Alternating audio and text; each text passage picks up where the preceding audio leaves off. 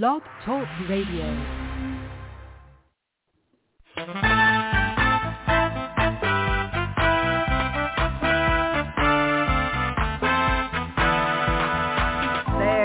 Watchman on the wall, bringing forth the written word of God to one and all. Are you getting ready? Will you stand or will you fall?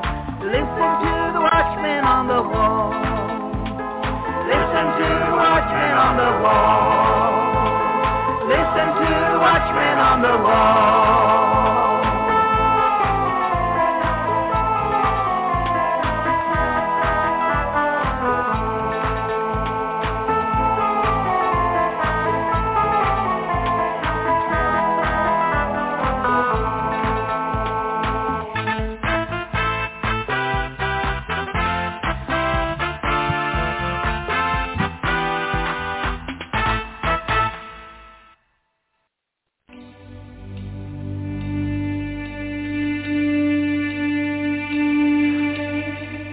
Arise and shine, for your light has come, and the glory of the Lord has risen upon you.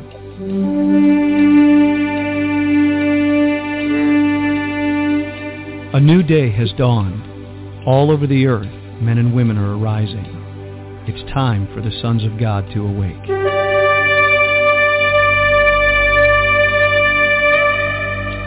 It is a day of justice, recompense, restoration, revival, and resurrection power.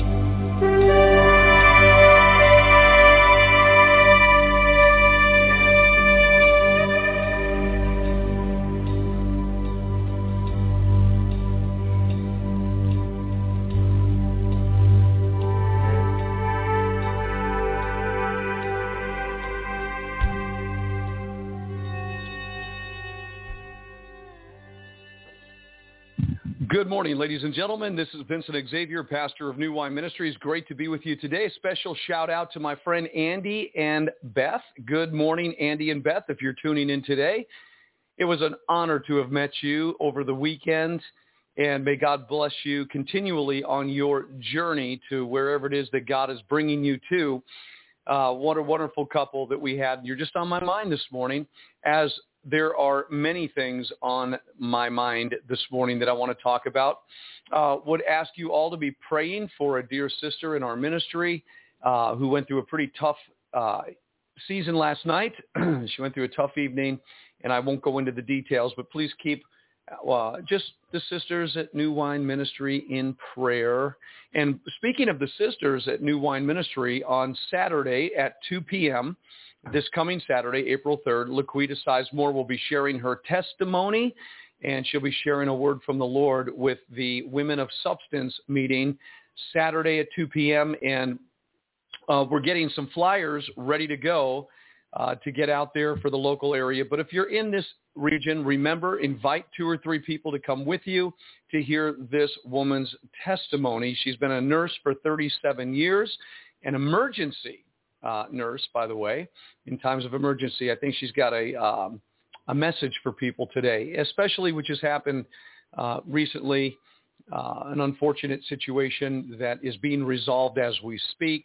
But, you know, we need to be geared up and prepared, and we need to be watchful. I don't know how much detail I want to get into today concerning the safety of the body of Christ, but I do believe God is a protector, and I do believe in his Passover angel to be an enemy to our enemies, an adversary to our adversaries, and so much more, that God is going to make sure that nothing happens to his people. He's got a prepared place, and I am confident that that Passover angel and all the angels of God are surrounding the elect of God, the ministers, the heirs of salvation, and nothing is going to stop us from getting where we need to be. And so let's continue to pray for that kind of protection. But as we're waiting this morning for people to jump on board, I want to say good morning. We've got an incredible message. I call it an epiphany that God has given for our Bible study tonight. And for people that will not be able to join us in person, remember tonight on Facebook and YouTube, you could join us at the New Wine Ministry gathering place, And we have a message. It's revelatory for the body of Christ. And I know in this particular broadcast, we are to be talking about the end times, the last days.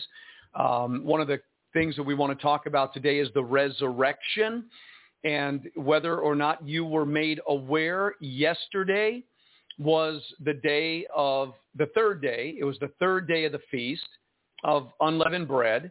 That would have been the first fruits.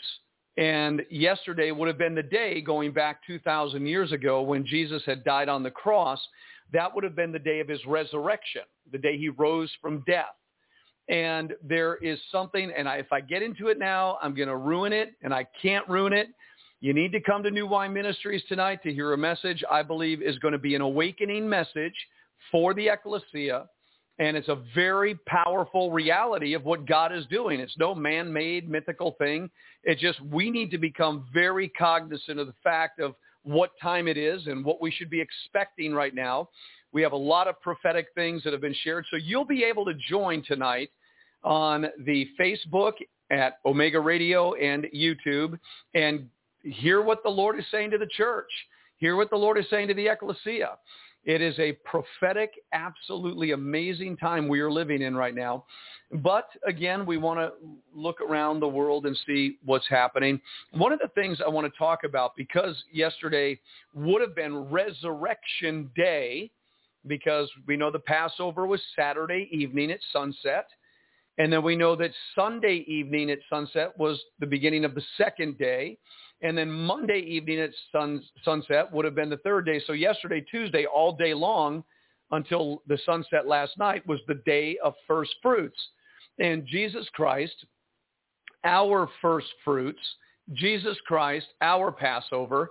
And so in the economy of the feast that we are in right now, the Feast of Unleavened Bread, first fruits will have begun. So today begins the fourth day. It actually began last night when the sun set. So all day today, we're in the fourth day of the Feast of Unleavened Bread. So we are still feasting, but yesterday was significant because it marked the beginning of a 40-day period that you and I should be expecting some things, and we're going to talk more about that tonight. But what about the resurrection? What about the things that are going on in the world today? We have allowed the news media to just go on. Okay, we have refocused our position because of the feast days, getting focused on the kingdom, getting focused on the things that God is doing, and yet we live in a world where, it's a volatile world. And the fact of the matter is that people are dying every single day. And within a 24-hour period of time, people around the world are leaving the planet. They are dying. The question is, where are they going? And if you were to die today, where will you be? What the Bible talks about, and it's something that's so beautiful for the whole world to know, the revelation of Scripture, is that there is a day called the Day of Resurrection. Now, we know in the church that Jesus Christ is the resurrection, and that everybody that comes into contact with him has opportunity for life. Jesus Christ was the first of a new creation species that walked on this earth since the fall of Adam, and he came as a life-giving spirit. We know that Adam was made a living soul, but Jesus Christ came as a life-giving spirit. He is the resurrection. We read that in John chapter 11. When Lazarus has died, he told Martha, I am the resurrection and the life.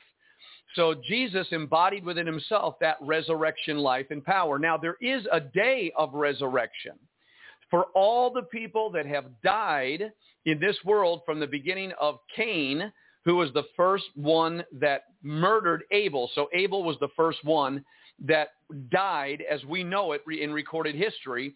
Well, there have been good people, bad people dying since that time. And the Bible teaches us that there will be a day of resurrection life, or a resurrection unto death. And I would refer, first of all, to Daniel chapter 12. And there's a lot of conversation in the Old Testament concerning the resurrection. But Daniel 12 is very explicit, where we read these words in chapter 12 of Daniel, verse 1. And at that time shall Michael stand up, the great prince, which stands for the children of your people, because this is Israeli-centric. But it goes on to say, and there shall be a time of trouble, such as never was since there was a nation, even at that same time.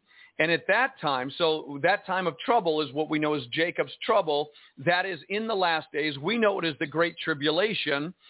And we know it's not just to Israel, but we know it's a global Great Tribulation when you read the book of Revelation. Nonetheless, at that time, thy people shall be delivered, everyone that shall be found written in the book. And many of them that sleep in the dust of the earth. Now, that's definitely talking about dead people that are buried in the grave. And he says, many of them that sleep in the dust of the earth shall awake, some to everlasting life, and some to shame and everlasting contempt. So, in the resurrection, there is an awakening, a raising up, a coming back to life again.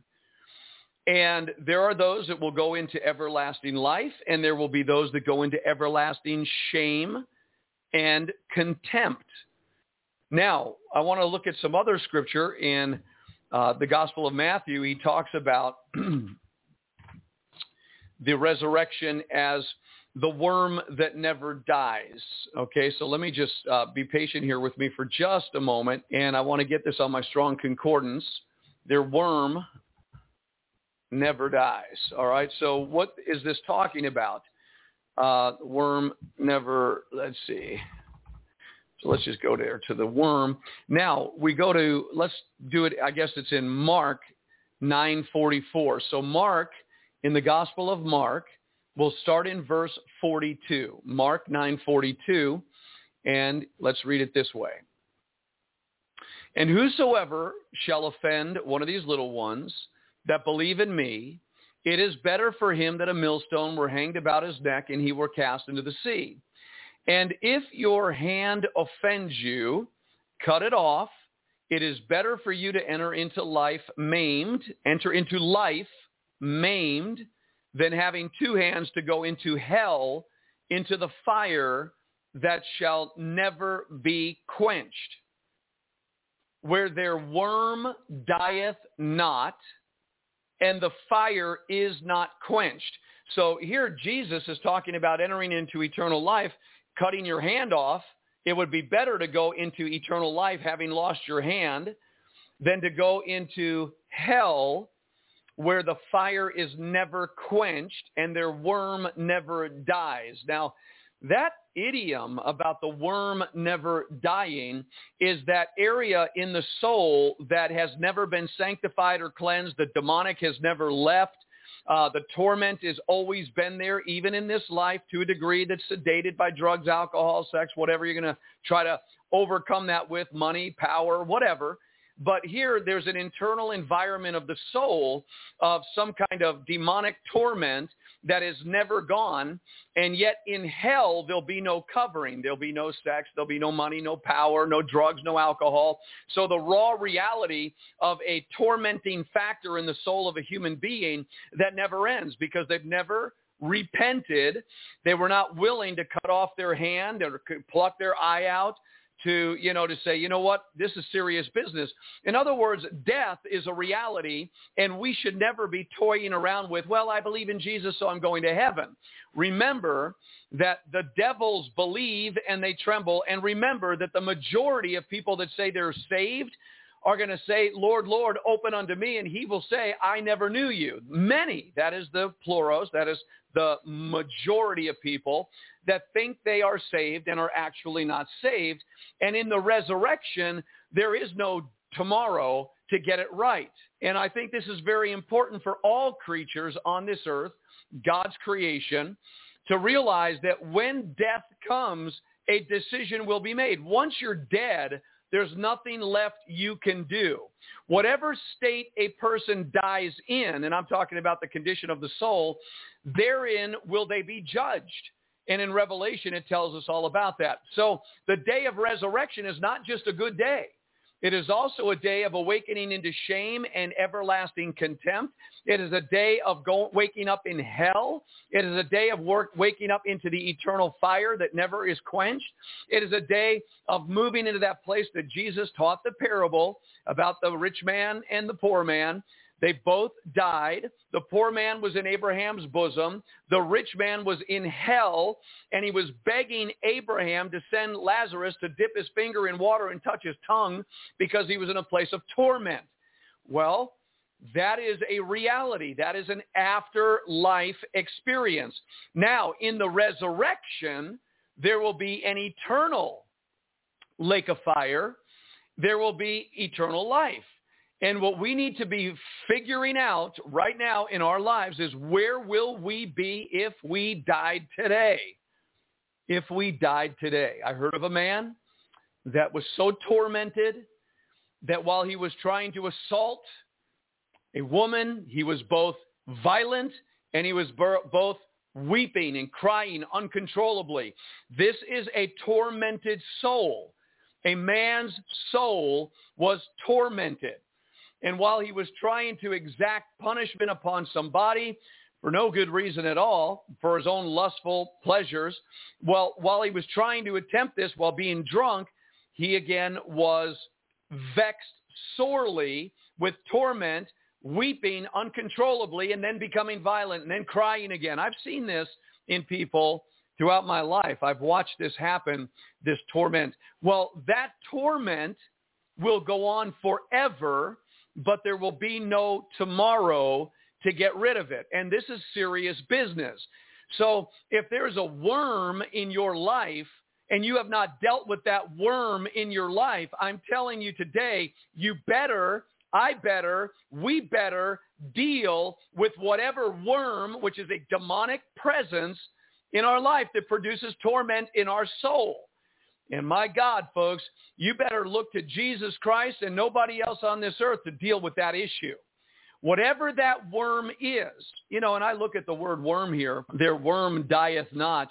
That worm is the scolex, and that literally means something that preys upon dead bodies.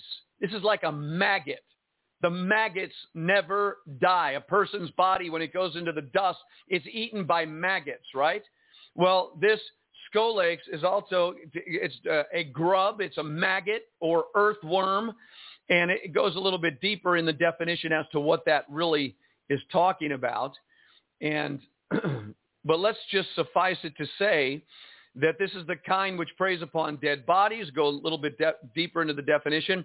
Their punishment after death will never cease, symbolizing perhaps the loathsomeness of the penalty. So, you don't want to have the eternal penalty on your life because you did not exact the redemptive power of Jesus Christ on the cross by dealing with that worm. You kept it alive. And if you're keeping something alive in your spirit, or if I'm keeping something alive in my spirit that is offensive to God, and you're allowing that to go on and you die, you are a candidate for eternal death. Not just I go to church, I'm the pastor, I'm the deacon, and I go to church and I go through the motions. We're talking about what's going on in our souls. And when you allow something to stay alive that is offensive to God, he doesn't look at the outward appearance of anybody. God is always dealing with the internal parts. So yes, it's fascinating to know that war is on the horizon, judgment's coming upon the earth. But really, all of that should quicken you and I to a reality of what is the condition of my soul. Are you keeping alive your lust? Are you keeping alive things of your past? Are you keeping alive forbidden desires? What are you doing in your soul? Because that's where we're going to be judged. Not our external performance or what we say out loud about Jesus, but what Jesus has done in your life and done in my life to deal with the demonic activity, with that condition of the soul, the torment that produces torment. So This is serious business, in my opinion. And it's not just my opinion. I believe it's the Word of God. You know, today you could fool everybody. You could go to church, and we've seen it happen. People out there prophesying, pastors, they're all this, but they have not worked out their salvation to get rid of the worm in their lives. Get rid of that death. Get rid of that torment. Get rid of that sin in your life. And it is very important. I don't care how intelligent you are. I'm not intelligent at all, except for whatever God gives me. And maybe you feel the same way about yourself. But what I'm saying is knowledge always puffs up. It doesn't matter how much we know about stuff, even what we're talking about right now. It doesn't matter how much we talk about it, know about it. It's what we do with the knowledge that gives us the wisdom. And wisdom says, this is the knowledge. You need to get this thing worked out in your soul. You need to get sanctified. You need to go beyond justification into sanctification, and you need to allow that sanctification to produce and bring you to glorification. Christ in you, the hope of glory, picked up your cross, put off the old man. You put on the new man, creating true righteousness and holiness. All right, so we have a lot of work to do, and it's not outside of ourselves. Quite frankly, it's the inside job that needs to be done. And it cannot be a psychological work to try to soothe the conscience, because that doesn't deal with the worm. You can psychologically put yourself in a state of mind to ignore what's going on or to live beyond it, but if it's there, it needs to be dealt with. What is it that is going on at the core of your existence? What's going on at the core of my existence? What's happening at the deep, hard drive of our computation? What is it that's going on down there? What's lurking? And if we ignore it, it's going to continue to take place. And then if we were to die today, I'm telling you, that will show up. It doesn't matter how we say we believe in Jesus. Remember, believing in Jesus provokes repentance and confession of our sin. But if we allow the demonic thinking and we allow the sin that we're supposedly confessing to continue on in our soul realm, and we're like the man that was in Jericho, that he took the gold wedge and the purple garment and he buried it, and every night he unburied it and looked at it. That's what sin is in our heart, when we keep burying it, but then we like to look at it because we get pleasure from it. I'm telling you, if you die in that condition, that is going to show up before the judgment seat. You may wind up in hell thinking you were born again. You may wind up in the fires of hell because you're not going to fool God. None of us are. And what is required is that blood of Jesus Christ, so absolutely cleansing our conscience from the demonic that's going on. You can't just learn to live with it.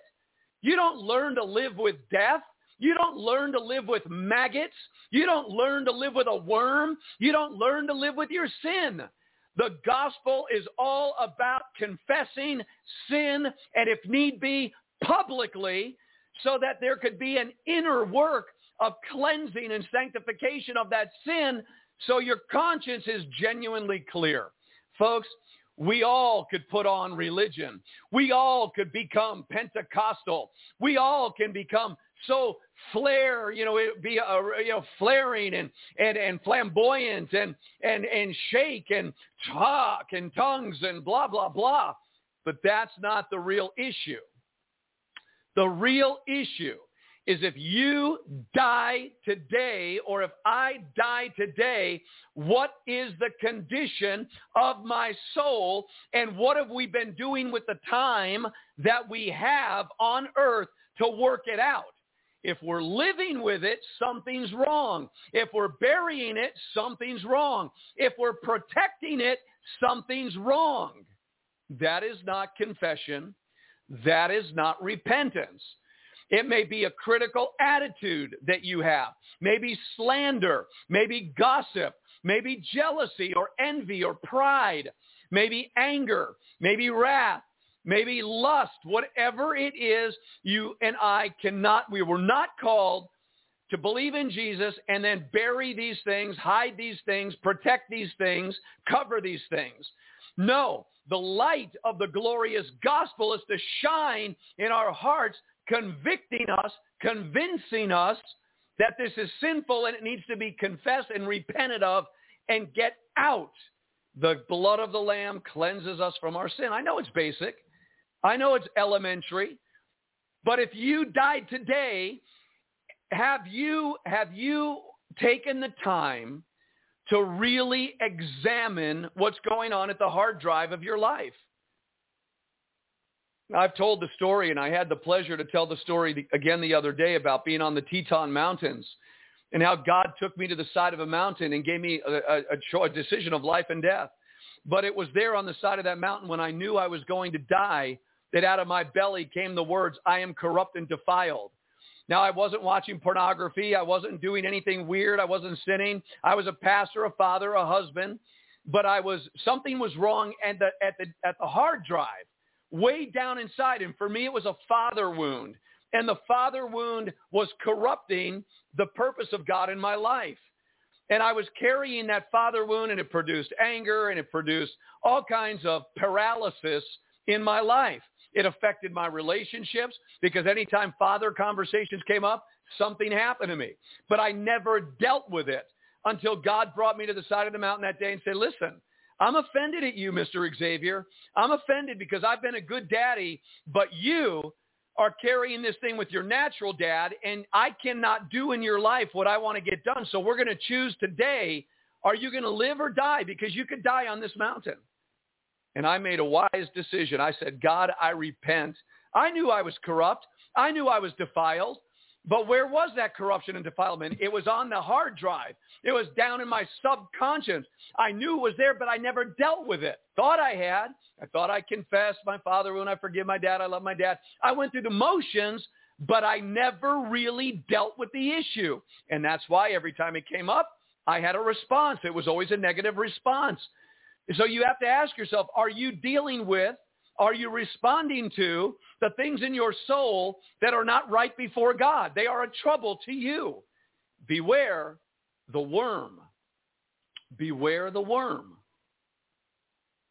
Resurrection is about resurrecting into life or death. And once that happens, there is no fixing the problem. There's no evidence anywhere of fixing the problem. Now, the man that Jesus talked about that went into hell and he was begging Lazarus to dip, he was like, please help. He was in torments, but there was a chasm between them. Was he repenting? Never once in the story does he say, dear God, forgive me for what I did. It seems like there's no repentance in the afterlife. The only time of repentance is now. And by the way, if you're working on the issue, praise God. If you die working on the issue, I believe the great judge of the universe sees and judges the intent of the heart. But if you're or I are playing games with that deep-rooted sin that we're burying, protecting, hiding, and covering, man, God sees that. And it's not going to be a good day in the resurrection. And God forbid we wake up in everlasting shame and contempt. That's why at New Wine Ministries, we're doing everything we can to deal with guilt, shame, and condemnation and reproach, to allow the blood of Christ to roll that off of our hearts, souls, minds, because our fellowship is filled with people that have been in places. Bottom line, we've all been involved in a lot of junk before we got born again, before we got saved, but being saved or justified freely by the blood of Christ and by the grace of God, there's a process called sanctification. And that sanctification is necessary for glorification. You cannot go from justification to glorification. It doesn't work that way. You have to go through the process of sanctifying, getting rid of before you could ever become that glorified being that God is calling you to be.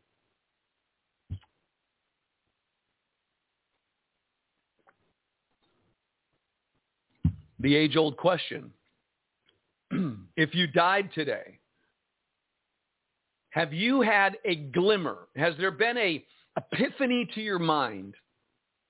There's something wrong in my heart. There's something down there. And I'm kind of aware of it.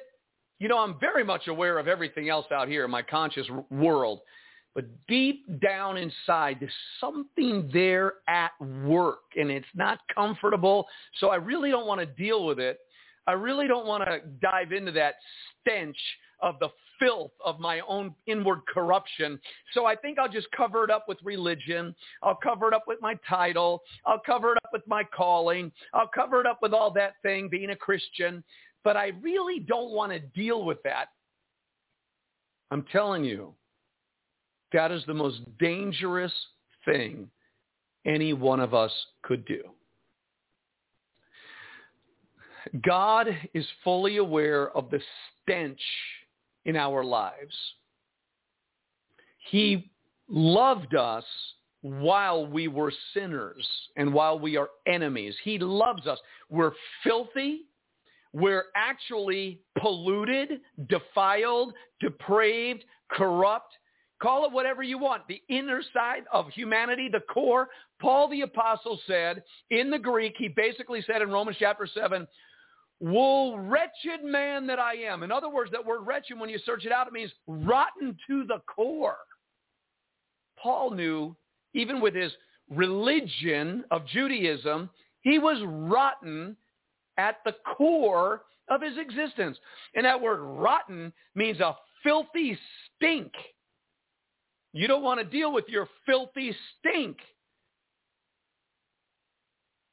But we have to. We have to deal with it. That atoning blood was not so we could live in the filthy stink and let it keep going on. It was designed to enter in to the subconscious. The work of Christ is to take that blood to the altar, the core of who we are, and atone that blood and deal with that demonic infestation that inhabits that area of sin that is in the whole human race. There's no one good, no, not one. Some people think, well, I didn't have the filthy stench of their sin. So what? You're still a sinner. And the core of your existence is a filthy stench, regardless if you're a good side of the tree of the knowledge of good and evil. Everybody's core is rotten. The Apostle Paul wasn't a drug addict, a pimp, an alcoholic. He wasn't into pornography. Paul the Apostle grew up in the realm of Judaism to such a degree. He was the highest elevated person in religion, zealous for the law of God. But when he saw the other part, he said, I count it dung that I may win Christ. None of that made any difference because he knew he was rotten to the core. Have you come to that conclusion yet in your life? That your sin nature that you were born with, that sin nature, not about what you did. Oh, I committed sin, I committed crime, I did this, I did that, I did this. No. That's an extension of your sin nature. Your sin nature at the root is a defilement. It is a disgusting reality to the eyes of a holy God. And yet God came down to this earth in our human condition and died for us and took our sin upon himself, the sin nature of man. Well, I don't hear preachers preaching the overcoming message against the sin nature. They always coddle it. They always tell everybody, well, you're always going to be a sinner. That's blasphemy, according to this word of God. It's blasphemy. It's a denial of the work of Christ to assume what you know what that means. It's blasphemy. So my point today is the resurrection. It's going to happen one way or another for all of us. And God forbid that you or I will be resurrected into shame and everlasting contempt. God forbid it with what we know. And the only thing is that we would never have taken what we know and put it to work to produce the fruit of our true salvation. How aware are you of your core? What's going on down there? What is your frustration? What is motivating you to anger? What is it? You got to identify it and deal with it. You have to deal with it. Well, I don't curse, and I don't smoke, and I don't drink, use drugs, and I'm not an alcoholic, and I'm not watching pornography, and I don't commit adultery. I don't do any of that. I'm a religious Joe, man. Find me in church going, Shana Mana Mari Andorobo Shanda. Well, what does that have to do with anything? It's the people that are more aware that they're wretched. They're more aware that they are like the centurion. I'm not worthy for you to come under my house. I know my condition. Are better off than people that are the holy Joes. Well, I don't do this. I don't do that. Oh, I criticize those people. Oh, they were smoking, gossiping, slander. Ooh, Jesus. Hallelujah. I'm glad I'm not like them. Come on. Rotten, filthy to the core are you and I in our human nature, just being born into it. We are defiled creatures, but Christ wants to go into that and deal with it. And then everything else will work itself out. You get rid of that old human, filthy, rotten nature through the power of the cross of Jesus Christ. You're not going to act out of that nature anymore. A new nature is given to us. And out of the new nature comes what Jesus did. I love serving my Father. I love doing what pleases him. It's not an obligation. Oh, I'm holding on, brother. I'm just holding on. My lower nature is really, really, really strong, and I'm just holding on. No. It gets better than that. Now, do I admit in Galatians 5 that there's a war between the flesh and the spirit? Heck yeah. But nobody said you had to lose the war. In fact, it says if you live out of the flesh, you're dead. You're not going into the kingdom of heaven. Actually, in Galatians, it says don't be deceived. Look at this. I mean, Galatians chapter 5, everybody says, yeah, well, there's a war between the flesh and the spirit. Yeah, there's a war. But you're supposed to win the war, not lose it. So in Galatians 5, he says what? Now, I'm in verse 19. Now the works of the flesh are manifest. Which are these? Adultery, fornication, uncleanness, lasciviousness, idolatry, witchcraft, hatred, variance, emulations, wrath, strife, sedition, heresy, envy, murder, drunkenness, revelings, and such like, of the which I tell you before, as I have also told you in time past, that they which do such things shall not inherit the kingdom of God.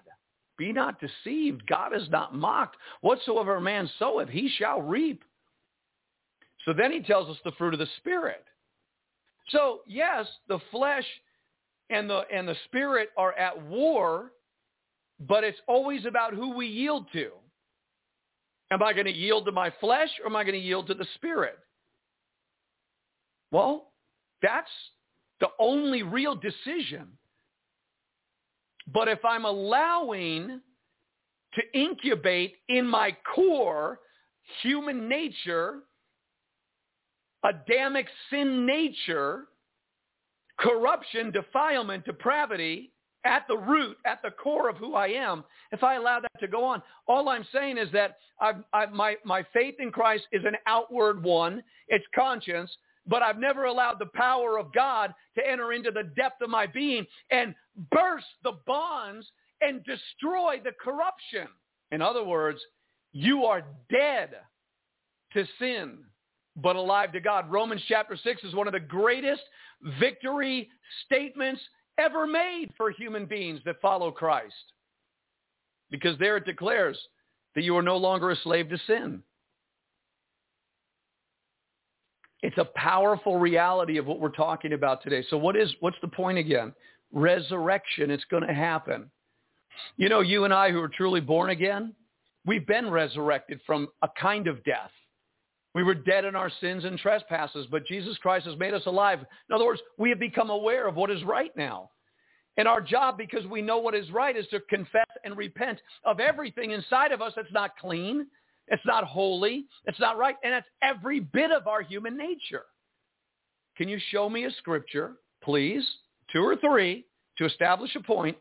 Can you show me 2 or 3 scriptures that God said in the new covenant, even though Jesus Christ went to the cross, shed his blood, gave us the power of the Holy Spirit, can you show me 2 or 3 scriptures that says you will always be a sinner? You cannot deal with your human nature. You'll always have the DNA of Adam. Can you show me that, please? I know logically it makes sense to the sense man, to the soul man, but we're talking about becoming spiritual men and women. Listen, all I'm saying is that there's something lurking dark, deep inside. And you and I must go down there, let the Holy Spirit be a lamp, let the Word of God be a light unto my feet, a lamp unto my path, a lamp unto my feet, a light unto my path, and let us go down with the Holy Ghost with the torchlight saying, let's go find the monsters. Let's go find the demons. Let's go in there and see it. And when you go down there, what you're going to find is it stinks. It's septic. It's toxic. Human nature. But what do we do when we see it? I carry with me the blood of Jesus Christ. I carry with me the knowledge that the cross conquers this. Not me. I can't do it. I carry with me the knowledge as the Holy Spirit's been walking me through the corruption in my life that not only do these things exist, but I can deal with them through what Christ has done, and I'm supposed to deal with it. Think about it. What a glorious salvation through the cross of Christ, through the shedding of the blood of the Lamb of God. And yet, we don't apply that very power to the area that most needs it. Why? Because that's probably where, in that dark region of the soul, in that buried place, in that demonic place, it's where the enemy inhabits, sucking the very life out of us. Death at work in us while we're claiming to be alive. So God has the keys of hell and death. Jesus has the power over hell, and Jesus has the power over death. And that hell and that death that is at the core of our existence, Christ comes to set us free from it and to bring us out into a heavenly experience. If any man or woman be in Christ Jesus, he or she is a new creation. Old things are passed away. Behold, all things are become new. I could go on with scripture after scripture after scripture that declares our freedom and liberty from the power of sin in our lives. And that it doesn't have to stay there and incubate and be alive and at work in us. No, that's the unruly worm of death. And Jesus said it'd be better to cut your hand off than to let that worm exist. It'd be better to pluck your finger. So we go back to that scripture again in Mark 9:44 or Mark 9:45. And if your foot offends you, cut it off. Somebody said, why would your foot offend you? Because it guides you. You walk in unholy paths. Okay, you go into the wrong place. So if your foot offends you, cut it off. It is better for you to enter halt into life than having 2 feet to be cast into hell, into the fire that never shall be quenched, where their worm dies not and the fire is not quenched. And if your eye offends you, how does your eye offend you? It's the eye gate. It's what you're looking at. If you have a wandering eye, a roaming eye, if you're looking at women or you're looking at men or you're looking at pornography or you're looking at godless things and you have a problem with your eyes, he said, if your eye offend you, pluck it out. It is better for you to enter into the kingdom of God with one eye than having 2 eyes to be cast into hell. Jesus said, well, if he who looks upon a woman and lusts after her, he's committed adultery. So that's an issue for men to work out. Don't look at women. It's an eye issue. So it's better to pluck it out, stick your finger right in that socket and rip it out. Tell your eye, I will rip you out of my socket. You're not taking me to hell. It'd be better to do that than to go into hell where, what? Having 2 eyes to be cast into hellfire where your worm dies not and the fire is not quenched. Resurrection is coming. What we have done in this life, according to the Word of God, we will all appear before the judgment seat of Christ. You know, that's why my wife, Patricia Joy, for nearly 40 years has been anointed by God in the deliverance ministry to help people that want help to get not to their external branches, but get to the root of their problems. People need that. They're running to psychologists, paying them hundreds of dollars, psychologically fix my brain, when the psychologist needs a psychologist. Come on. So, or you go to the psychiatrist, they put you on drugs, right? Psychologists cannot fix a spiritual problem. God has given to the church the ministry of counsel of the Holy Spirit. But a lot of people don't want counsel for their dark region. They just want to be told how to live a happy life up here. But if the root is not being dealt with and cleansed, it's always going to produce. You're wasting your time with your branch issues. Get to the root, and then you'll deal with the fruit. And what is the root? Filthy human nature, demonically inspired to the degree that the Apostle Paul said, you were the children of your father, the devil. If we don't deal with the root, what a waste of time. Branches. You'll be going to deliverance your whole life. You deal with the root, and you'll start to produce good fruit. You won't need to go to deliverance anymore.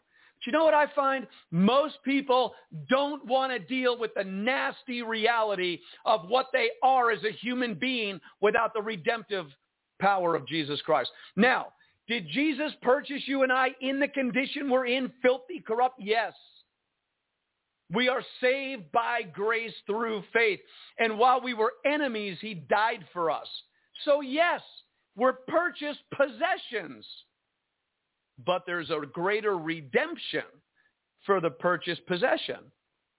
In other words, in Ephesians 1, there's the redeemed, verse 7, 1:7 of Ephesians, we're the redeemed of the Lord. But then there's a greater redemption of the redeemed in verse 14. And then in chapter 4, verse 30 of Ephesians, the day of redemption, which is the day of loosening, releasing, melting, breaking. Now, you say, well, I don't want to go to a deliverance minister. Most people that have demonic issues at their core so deep, they normally can't look you in the eye if you're in that place of holiness, and they don't ever ask for deliverance. I know people that don't come saying, I need help. Why do you need help? I saw my core, and it's so filthy and rank and disgusting, and I'm driven, and I'm burying it, and I'm hiding it, and I don't want to die with it in me. They don't do that. I can't remember the last time somebody begged for deliverance. Why? Because that thing inside of them, whether they believe it or admit it or not, they want it. They like it. And that is where people are going to be judged by God. Not the external facade of, Jesus saved me by grace. Yeah, he did that for anybody. But the purpose was to bring a sanctification. So to produce salvation, a new creation. Oh, yeah, I know people everywhere. They could talk up a storm about the things of God. But inside of them, they are so corrupt, so filthy, so unholy, so ungodly at their core, not in their conversation, but they never ask for help. What is that? Embarrassment? Well, that's pride. What is that? So my purpose in this broadcast is to tell you your day, as mine, of accountability is coming, and it's going to be in the resurrection. And if you die today, in whatever state you're in, that's where you're going to be judged. Now, we're going to stay dead until the resurrection day comes. And remember, in resurrection day, there'll be some will resurrect into everlasting life, some into everlasting shame and contempt. But it's going to be based upon what we entered into death with. Man, I'd rather be the poorest man on this planet thinking of the things of this world. I would rather have nothing but to have a clean heart, to have my core cleansed, to have my root cleansed. And, you could ask me, how do you do that? I don't know. I know one way, Jesus Christ. Jesus, Jesus, Jesus. Behold the Lamb of God who takes away the sin of the world. He took it away.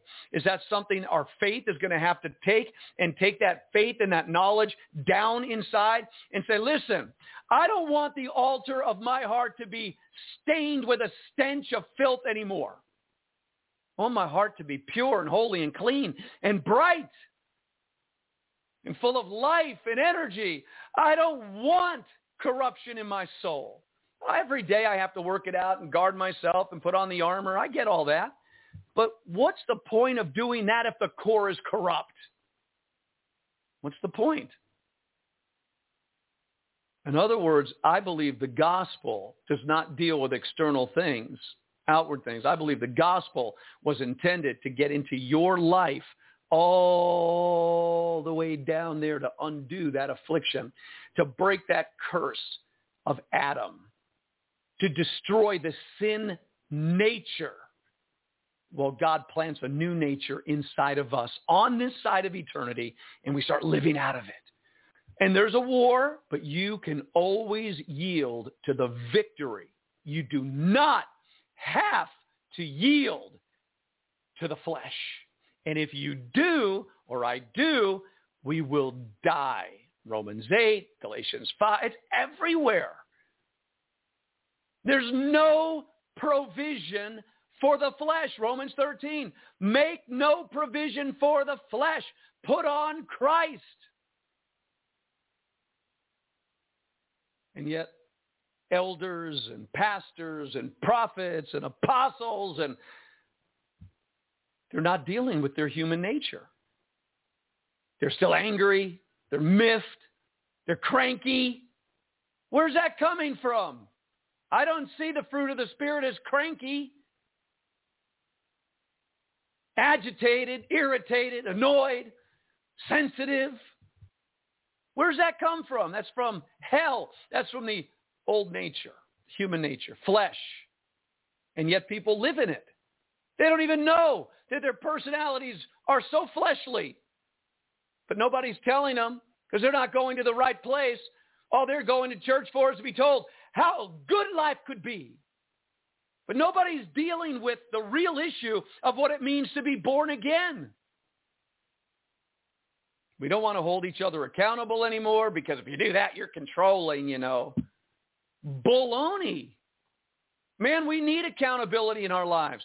We need to be looked into. We need to be asked the questions. How are you at your core? Come on. Anyways, I'm not yelling at anybody. I promise you that. I almost sense a reaching out to try to shake something and say, hey, death. I remember just had a thing of Carl Malden in that Pollyanna, death comes suddenly. And it does. It really does come suddenly. But when you die, if you die, now we want to be alive and remaining at the coming of the Lord. I get that. Change in a moment, the twinkling of an eye. Are you cleansing your altar? Am I cleansing the altar? Are we washing thoroughly? Are we cleansing ourselves from all filthiness of the flesh and spirit, perfecting holiness in the fear of God? Are we doing that? 2 Corinthians 7:1 says to do it. 2 Timothy 2:20. If we therefore purge ourselves from the earthly corrupt things, then we will be a vessel meet for the master's use, prepared unto every good work. But who's cleansing at the core? Is there unforgiveness? Is there bitterness? Is there regret? Is there resentment? All you have to do is look at people, man, and you could see what's going on in their lives. You could tell when somebody's working it out. Whew, man, I'm not there yet, but I'm going for it. And now this knowledge, they go, wow, I needed to hear this because now I'm going to take the power of Jesus Christ, the power of his blood, and the power of his cross, and I'm going to bring it all the way down there to the nasty place, and I'm going to ask it to explode and burst and cleanse and heal and restore and produce a new root system. Oh, born again. Come on.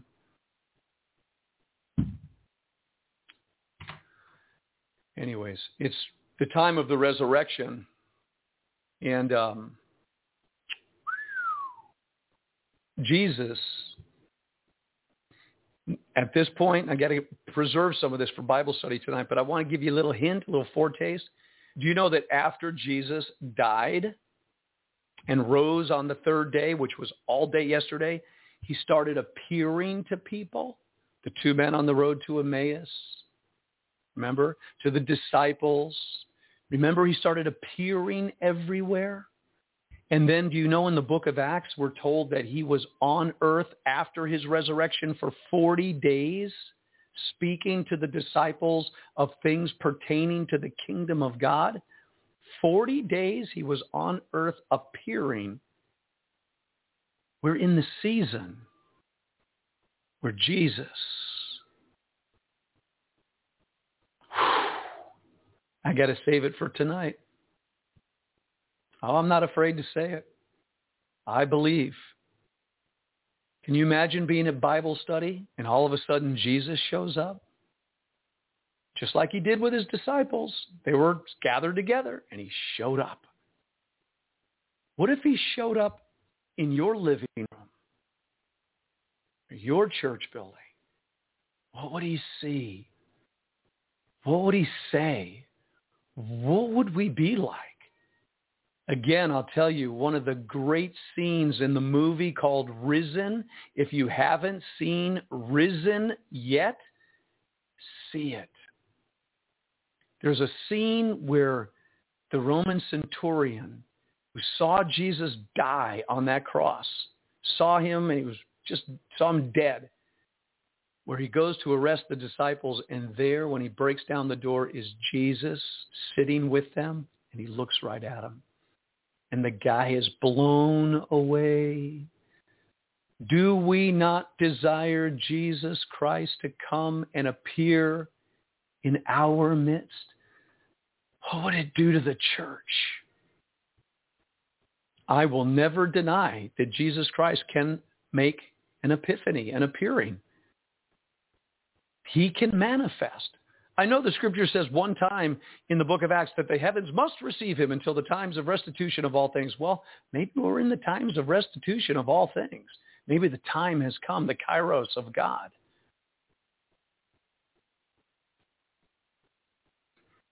Ladies and gentlemen, brothers and sisters, we must allow for our fellowship to become a union that is really beautiful in Jesus Christ, so that we can be gathering in our home fellowships, in our buildings, wherever it is that God's going to bring us to, that we need to accomplish.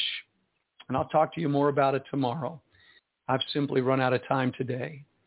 Hey, the resurrection is coming. It's either life or death. Where are you going? Well, I believe in Jesus. No. Where's your heart? Where's your heart? Let's really get cleaned up. It's the feast of unleavened bread. Unleavened bread speaks of getting the hypocrisy, the malice, the insincerity out of us. Leaven represents sin. This is the feast of unleavened bread. We celebrate it for a moment looking back, but it should be our day-to-day reality. But remember today, Jesus died for you. He loves you in spite of your condition, but start working it out with more fervency. Deal with the roots in your life. Don't be afraid. Jesus will guide you to the right place to get the help you need. He is the right place, but go for it. Go for it. Amen. All right. Well, that's it for me. Praise the Lord. Tonight, you can watch us on Facebook Look, you're not going to want to miss that meeting tonight, 7 o'clock Central Standard Time. Right now on Omega Radio, 24 hours a day, 7 days a week, a roundtable discussion is happening with Patricia Joy Xavier. You don't want to miss it. It's going to help you get to the root. Till we meet again, I'm Pastor Vince. Shalom. God bless. We'll see you tomorrow.